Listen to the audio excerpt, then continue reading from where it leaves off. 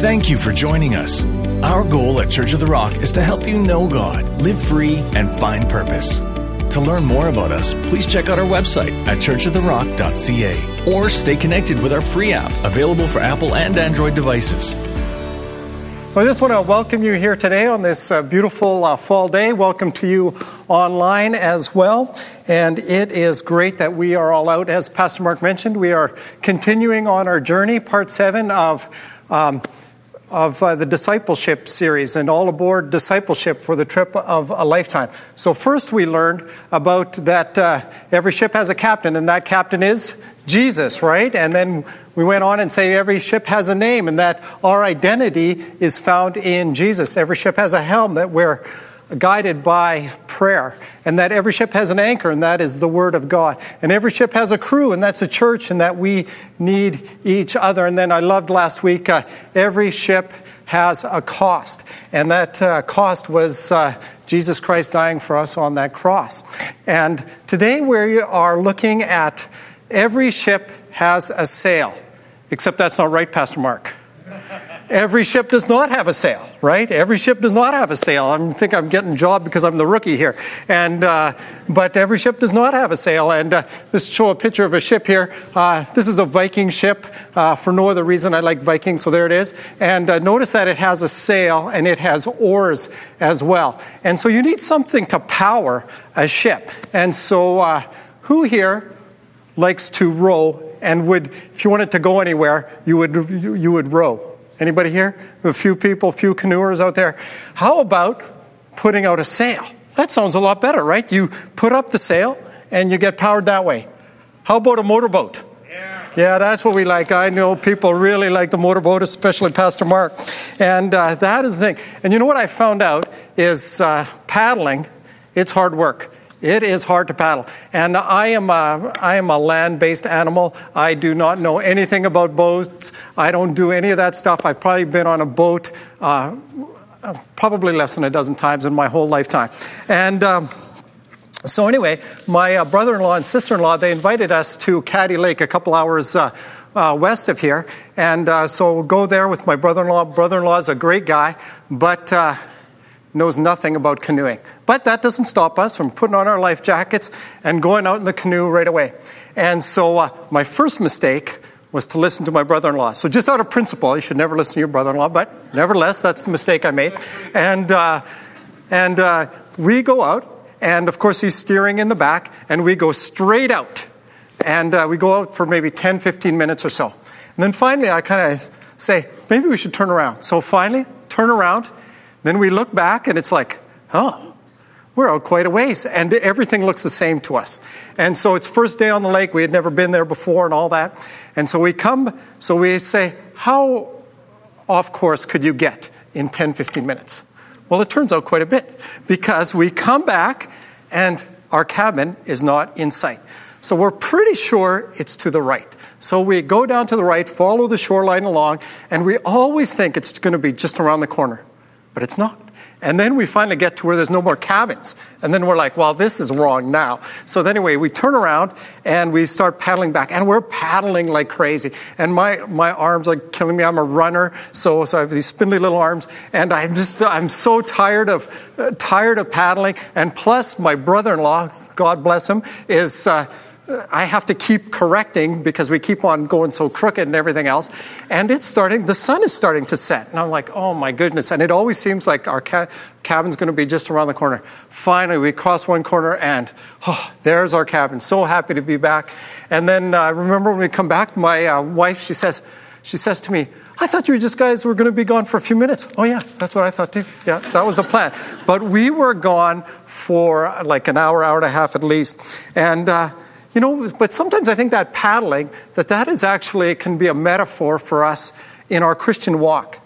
That we sometimes think that we do it by our own effort. We think that we just try hard enough, that we somehow can change ourselves. If we grit our teeth, that we can just do that. But we cannot. Love this quote from Charles Spurgeon, great 19th century preacher, and he said this: without the Spirit of God, we are as a ship without the wind. So to go anywhere on discipleship, we have to put out our sail and catch the wind of the Holy Spirit in our lives. Yes, we have to do our work through prayer or worship and those sorts of things, but God is the one that ultimately does it. Love how Paul puts it in Philippians 2, and he writes this. He says, continue to work out your salvation with fear and trembling. That's our part. And then, for it is God who works in you to will and to act in according to fulfill his good purpose. So work out our salvation. That's our part. But it's actually not paddling. It is actually putting out the sail of the Holy Spirit in our life. And then God is the one that works in us for our salvation. And so thankfully for us, if we are in that discipleship, that we are not powered by our own power, but the wind and the power of the Holy Spirit. Every ship does not have a sail, but discipleship does. Luke writes this in the book of Acts. You will receive power when the Holy Spirit, pneuma, or literally wind, comes on you. And you will be my witnesses to Jerusalem, Judea, Samaria, and to the ends of the earth. So the word there for spirit is the same word for wind, pneuma. You think of a pneumatic drill. It's an air-powered drill. Up until that point, the disciples didn't have the Holy Spirit. And you could tell. You read through the Gospels, and the disciples, they look like dum-dums, right? So often, right? They're wanting to rain fire down on the Samaritans. They're fighting about who the best should be and all these types of things. But what made them change from dum-dums to world changers? It's the power of the Holy Spirit. And that's what happened. And after the Holy Spirit came to the believers in Pentecost in a gigantic wind, everything changes for the disciples. The disciples, they're described as being filled with the Holy Spirit as they pray and preach powerfully. And everything changes. The church grows from a few dozen people to a few thousand in just a few days. And it's actually a great apologetic for the church is how on earth did the early church grow from a few dozen believers and lose their leader, Jesus, and how did it grow to a few thousand in a few days? How is that possible? Nothing's ever happened in the history of the world before then or after. You look at the major religions of the day, actually. You look at Islam, or if you look at Mormonism, Joseph Smith, Muhammad. They worked for decades getting their group together before it took off. Not the church. The church was for 3.5 years, and then they lost their leader. Why did it take off so much? And it is because of the Holy Spirit. And that same Holy Spirit that rose Christ from the dead and exploded the early church also lives within us. And it is a staggering reality that the Holy Spirit lives in us in such a way. I remember a story about this. It was I became a Christian in Ottawa, and I was working as an engineer. And during those times, I was getting discipled by a number of young people as part of this university Christian group, Campus Crusade for Christ. Always meet with them on Wednesday nights. Really a formative time for me. And anyway, one of the people in that group, his name was Bain. Chinese guy, really bright, and but a really intense guy. And he was known in our circles because he had a scar on his forehead. And he got the scar on his forehead by doing this. So he's walking around Ottawa, reading his Bible, because what else do you do when you're walking down the street but reading your Bible? So he's walking down the Bible, walks right into a pole, bam! And he ends up cutting his forehead, and he needs stitches for it. Anyway, so he's this super intense guy. And what I remember about him is that one day he came up to me, and I'd only been a Christian for a week or two at this time, and he says to me, Steve, do you know that you have the Holy Spirit, God himself, living inside of you? And I was like, I didn't know that. And that kind of freaked me out. Like, honest to goodness, it kind of freaked me out. I was like, wow, that is the weirdest thing I have ever heard, that the Holy Spirit is within me.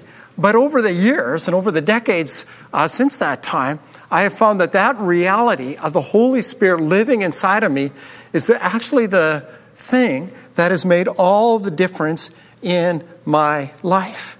And so for all of us, the big question is how do we put out the sail to catch more of the Holy Spirit in our life? And so all my points here start with the letter R, and this is what you do. Discipleship has a sail to put out your sail. You receive by believing, you relinquish control, and you refill every day. And that is what you do. And the receiving by believing, that wind, it's a great analogy actually for the Holy Spirit. Because just like you can't see the wind, you can see its effects. The same is true for the Holy Spirit. You can't see him, but you can see his effects in our life. And Jesus, he actually starts to talk about the Holy Spirit during his ministry. It's actually one of his main teaching points actually throughout his ministry. And so he goes to this Jewish festival called the Festival of Booths, and it's one of the major festivals at this time. And he interrupts the ceremony, which would be terribly inappropriate for anybody except for Jesus, because he's the Son of God, so he can do it. And this is what he did. It says this. It says, on the last and greatest day of the festival, Jesus stood and said in a loud voice, let anyone who is thirsty come to me and drink. Whoever believes in me, as Scripture has said, rivers of living water will flow from within them. By this he meant the Spirit, whom those who believed in him were later to receive. Up to that time, the Spirit had not been given, since Jesus had not yet been glorified. I can hardly tell you how important that verse was to my wife and I and our beginning in ministry. So just to give you a quick summary, I became a Christian in Ottawa, moved to Thunder Bay, got discipled there, and then this beautiful lady came to town, my wife's son, and I didn't know her at the time, but I remember I was in the audio booth at the time, and I still remember her son walking down the middle of the church, and I just thought to myself, well, who's the new girl? I was like, who's the new girl? And so I got to know her. We had a whirlwind romance, quit our well-paying jobs, and went to seminary. So we started our family there. And then after that, at the end of that time, at the end of the third year there, we're getting ready to go into ministry, which I was really very insecure about. And I remember one day I'm leaving the house, and my wife, she asks me this question. She goes, I read this verse this morning. What do you think of it?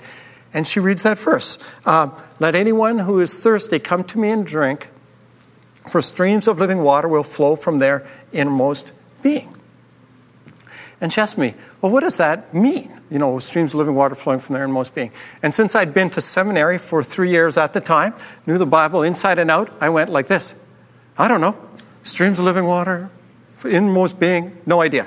And then I just went on my merry way to the chapel. I was the audio guy at that time. And so went to the chapel. There was a professor there who was speaking. And he was giving a message. And the message was basically this. He said, you have all the tools now to be a pastor, to be in ministry. But if you're going to really succeed in ministry, you have to be powered by the Holy Spirit. And then much to my shock, he relays that very same verse. Whoever is thirsty, come to me and drink. Streams of water will will flow from his inmost being. And by that, he's talking about the Spirit. And I just couldn't believe that in the space of just a few minutes, that verse that I had no really knowledge of before, that God puts it right in front of me 2 times, one by my wife and one by the pastor. And you know what? I really took that as God's word to me. Like that, I just couldn't believe it. So back in that audio booth, I cried like a baby. I cried like a baby because I felt like God was preparing me for the next step of ministry. My favorite story actually regarding the power of the Holy Spirit in someone's life actually is related by Bill Bright, who's the head of Campus Crusade for Christ. Wonderful, wonderful man. And he shares the story of Leonard. Now, he talks about the night Leonard received the Holy Spirit into his life. And that he was filled with a love, and a great change came over him. Because before then, he had hated everything and everybody. And Leonard used to come home drunk at night. And when he'd see his dog on the porch, he'd kick the dog and kick the dog off. And then the dog would come back and bite him on the leg and everything else.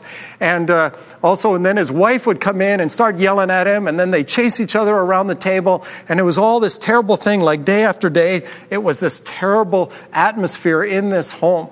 And but this is what Bill Bright relates. He says about Leonard, "But the night I received Christ, I was so filled with love that even the dog sensed I was different. He raised himself off his belly and crawled towards me and sat on my feet, the same feet that had kicked him all those years." It's the power of the Holy Spirit.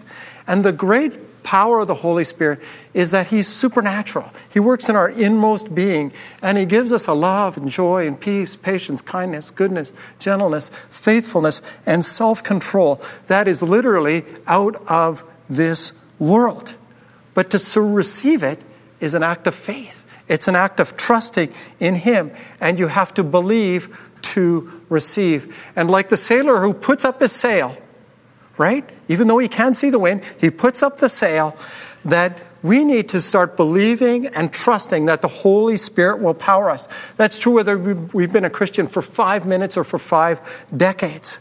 So that's the first thing, that we receive the Holy Spirit by believing. The second is relinquishing control to the Holy Spirit. Personally, I think this is the toughest one for many of us.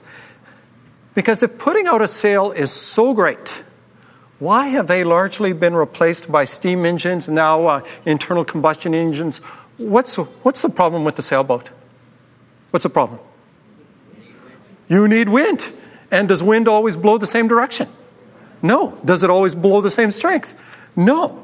And actually, that is a great analogy for the Holy Spirit, because in the same way that sailors, that they have to work with the wind, and the sailor, incidentally, can actually even go against the wind with tacking and what have you, but they have to work with the wind. And the very same is true for us, that we need to work with the Holy Spirit to have change into our life and for us to really be led by the Spirit. And Jesus, he makes this actually exact point to Nicodemus. And if you know Nicodemus, he's part of the ruling council. He's a Pharisee. So he would have known like the 612 laws in the Torah. He would have known them down pat. And so he was really good at what I would call the paddling. Really good at the paddling. And then this is what Jesus tells him. He says this: "The wind blows wherever it pleases. You hear its sound, but you cannot tell where it comes from or where it is going. So it is with everyone born of the Spirit." And so remember that the Holy Spirit is a person, not an it, not a force, but like any personal being, he acts in ways that we would not always guess. He does whatever pleases him. He works within us in ways that we would not want, but it is a reality for each of us that are born in the Spirit. He guides us wherever he pleases. And, we see the Holy Spirit really work in the book of Acts, actually. And one of my favorite stories from the book of Acts is actually about my namesake, about Stephen. And so again, when I was a brand new Christian back in the day, I had somebody come up to me and say, "Hey, there's a Stephen in the Bible." And I was like, "Hey, fantastic." I was really happy that, I had a biblical name. Never really thought about it before. But now that I was Christian, I was really happy. Stephen, that's great. And then he went on to tell me, yeah, he was the first Christian martyr. And then I'm like, oh, crap, that's no good. And but Stephen, he's actually a very interesting character, because he actually gets started out in kind of the very simple things. Because in Jerusalem at that time, there's a problem. And the problem is that the widows from Greece, the Grecian widows, they're being overlooked in the serving of food. And so the apostles, they say, well, we have our own job to do. We're ministering the gospel. We're preaching and praying and all those sort of things. But we need some good men. And they describe the men that they need to be filled with wisdom and the Holy Spirit. So they choose 7 men. And Stephen is among them. And I could just imagine that Stephen thought to himself at that time, I'm being asked to serve widows' food? I can do this. This is in my skill set. But then the wind changes in his life, and we see actually that the Spirit blows him in a totally different direction, and Stephen actually does signs and wonders through the Holy Spirit. And because of this, that tons of people actually come to the Lord. And it's a great and wondrous time for the church. But, always these things work like this. There's all this great fruit, but the ruling class, they are not happy about it. So they bring Stephen in, and they put on this kind of kangaroo court for him. And Stephen is given an opportunity to speak in Acts 7. It's actually one of the best sermons you could read in Scripture. And as part of what he's talking, he gives basically a summary of the Old Testament. But then at the end, he actually really calls out the ruling class. And then it says this at the very end of the sermon. It says, Stephen, full of the Holy Spirit, looked up to heaven and saw the glory of God and Jesus standing at the right hand of God. So would you agree that Stephen, at this very moment, he is right in the center of God's will, full of the Holy Spirit, seeing God and Jesus, right? What does it get better than this? What happens next to Stephen? He gets stoned. He gets killed in the very next verse. And you'd say, wow, being filled with the Spirit, wow, that was kind of tough on Stephen. But, we see that God worked through him in an amazing way. And it's probably not what Stephen thought was going to happen to him when he first was serving Grecian widows. It's probably not what he thought was going to happen to him when he was doing these signs and wonders. And probably not what he thought was going to happen to him when, he preached that great sermon. But that's what happens to him. And after the death of Stephen, what actually happens is that the ruling class, they kick all the believers out of Jerusalem. They say, enough of this trouble and all that stuff. We're going to get rid of you, off to Judea and Samaria. But this is actually a fulfillment of Acts 1:8, right? You will receive power when the Holy Spirit comes upon you, and you will be my witnesses in Jerusalem, Judea, Samaria, and to the ends of the earth. So in this amazing miracle, we see the gospel spread, and then from there it actually spreads to the end of the earth. And it all got started, this chain of events got started with Stephen being full of the Holy Spirit and serving Grecian widows food. In this case, we see the why. We see the why of what happened to Stephen. Yeah, he had to die so that the believers would get dispersed out of Jerusalem and the gospel would spread to the ends of the earth. But sometimes things happen to us and we do not understand the why. The why question is fine, but there is another question that we need to ask ourselves, and that is the who. Do we believe the who, that God is good and guiding us, or don't we? Love this verse here. For those who are led by the Spirit of God are the children of God. And the opposite of that verse is true as well, that the children of God are led by the Spirit of God. That is a reality if we are a Christian, that we are being led by Him. And we end up seeing the big picture that God used Stephen's Holy Spirit-filled life mightily. But, Stephen actually didn't get to see it, right? Stephen didn't get to see it. Not on this side of heaven anyway. He didn't see all the things that happened after the gospel spreading to the world. What happened to him is he was faithful, serving food. He was faithful when God worked with him with signs and wonders. And he was faithful to preach a sermon, and then he was killed. That's his thought from this side of heaven. And we don't always see the full picture of what God is doing. And obviously this is a huge way that God guided people, but there's also lots of little ways as well. I have a friend, she's a Christian lady, and she told me that she's a brand new Christian, really keen in her faith, and she told me that she was struggling with patience. She was really struggling with patience, so she told me that here in the church. And then, you know what happened to her? When she left the church, what do you think happened to her? She's driving down Fennel and McGilvery. Geese come in front. And then she has to sit there and wait. Even this morning, what happened to me, I'm on my way to church, first big sermon in front of everybody, and I'm like, what comes in front of me? geese. And they stop it. And what she told me, she said, God has a real sense of humor, teaching me patience, right? And I think that's what God is always in the interest of doing us, is that He is teaching us. And to remember that the Holy Spirit, that He's in control, that when we are led by Him, that we do go on a trip of a lifetime.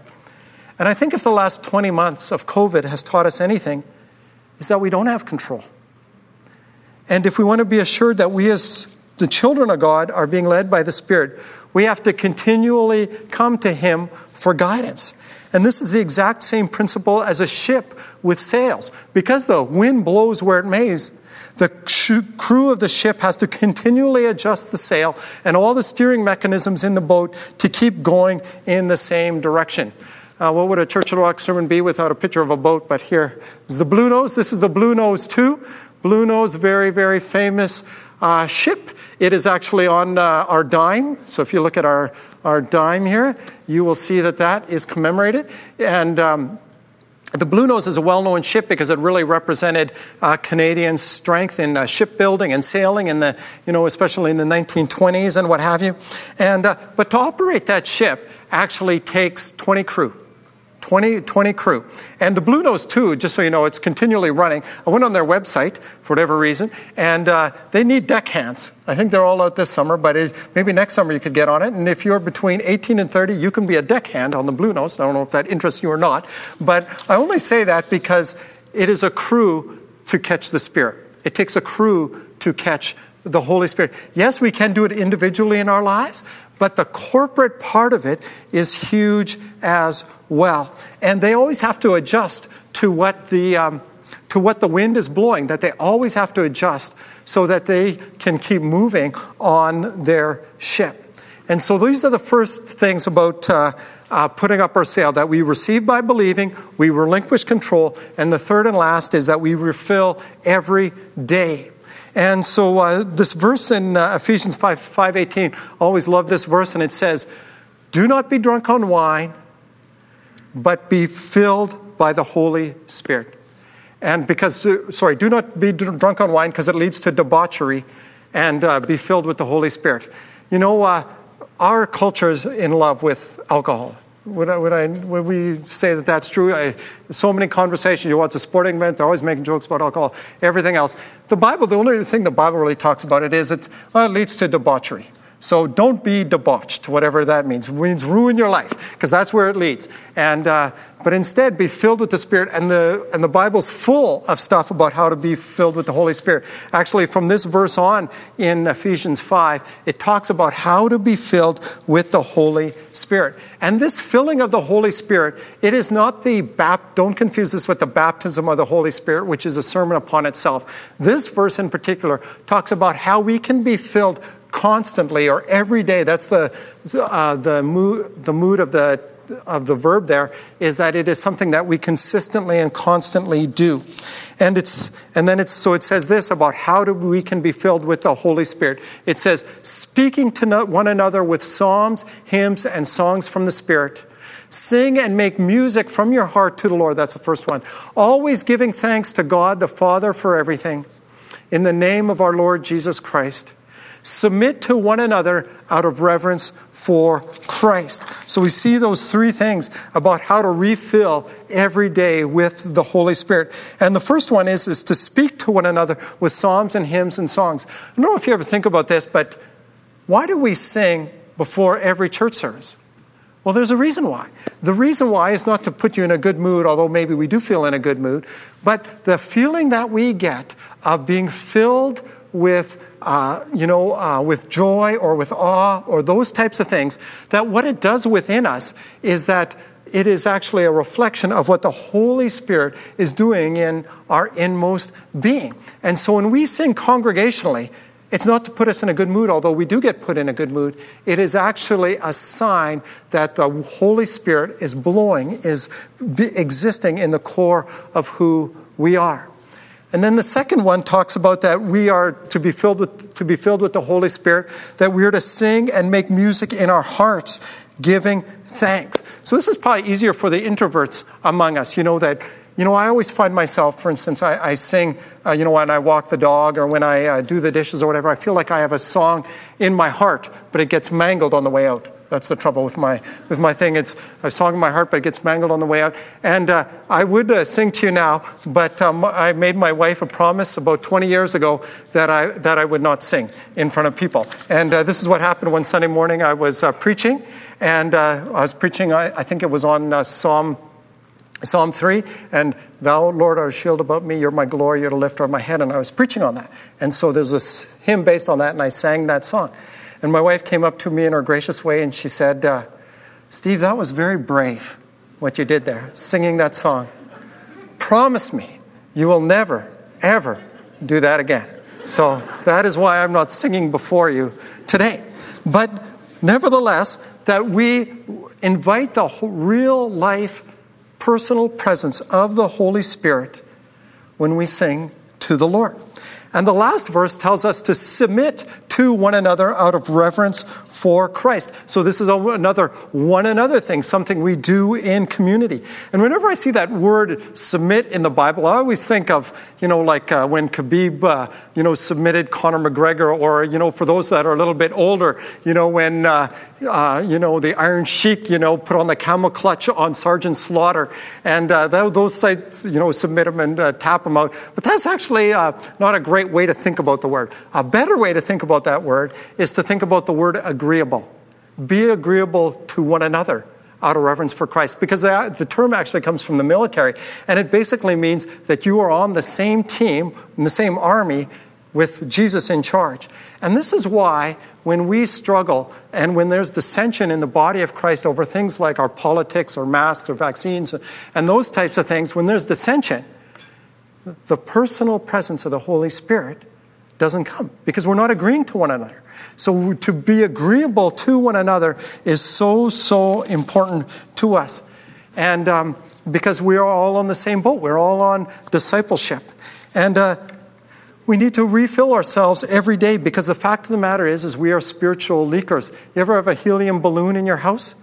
And right at the beginning, shoots right up to the ceiling. But it leaks over time and it keeps going down and down. And the same thing is true for us in our spiritual lives. We need to be refilled every day. And we can actually help each other. It's not like we're putting up the sail by ourselves. It's something that we are actually doing in community as well. So if we're to live Holy Spirit-powered lives, we need to receive by believing. We need to relinquish control to the Holy Spirit, and we need to refill every day. So that is how you put your sail up on discipleship. Every ship does not have a sail, but the discipleship does. So put your sail and catch the wind of the Holy Spirit for the trip of a lifetime.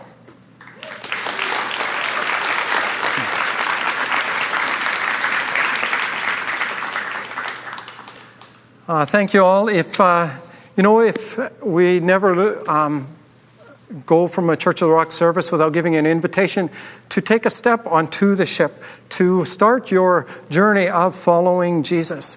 So if you want to receive the Holy Spirit into your life, the Holy Spirit who is full of love and joy and peace, to get started on a trip of a lifetime, with every eye closed and just slip up your hand right now and just ask, would anybody want to follow Jesus and to follow the Holy Spirit in their life? It's wonderful. We all need more of the Holy Spirit in our life, so so follow with me in this prayer. Lord Jesus, I'm tired of living my life on my own, doing my own thing. Today it changes. I want to be a follower, a disciple of Jesus. I want my life to be powered by the Holy Spirit. Help me put up my sail to receive by believing, by relinquishing control, by refilling every day. I commit to following you. In Jesus' name I pray. Amen. God bless you. Just a couple. Thanks for joining us.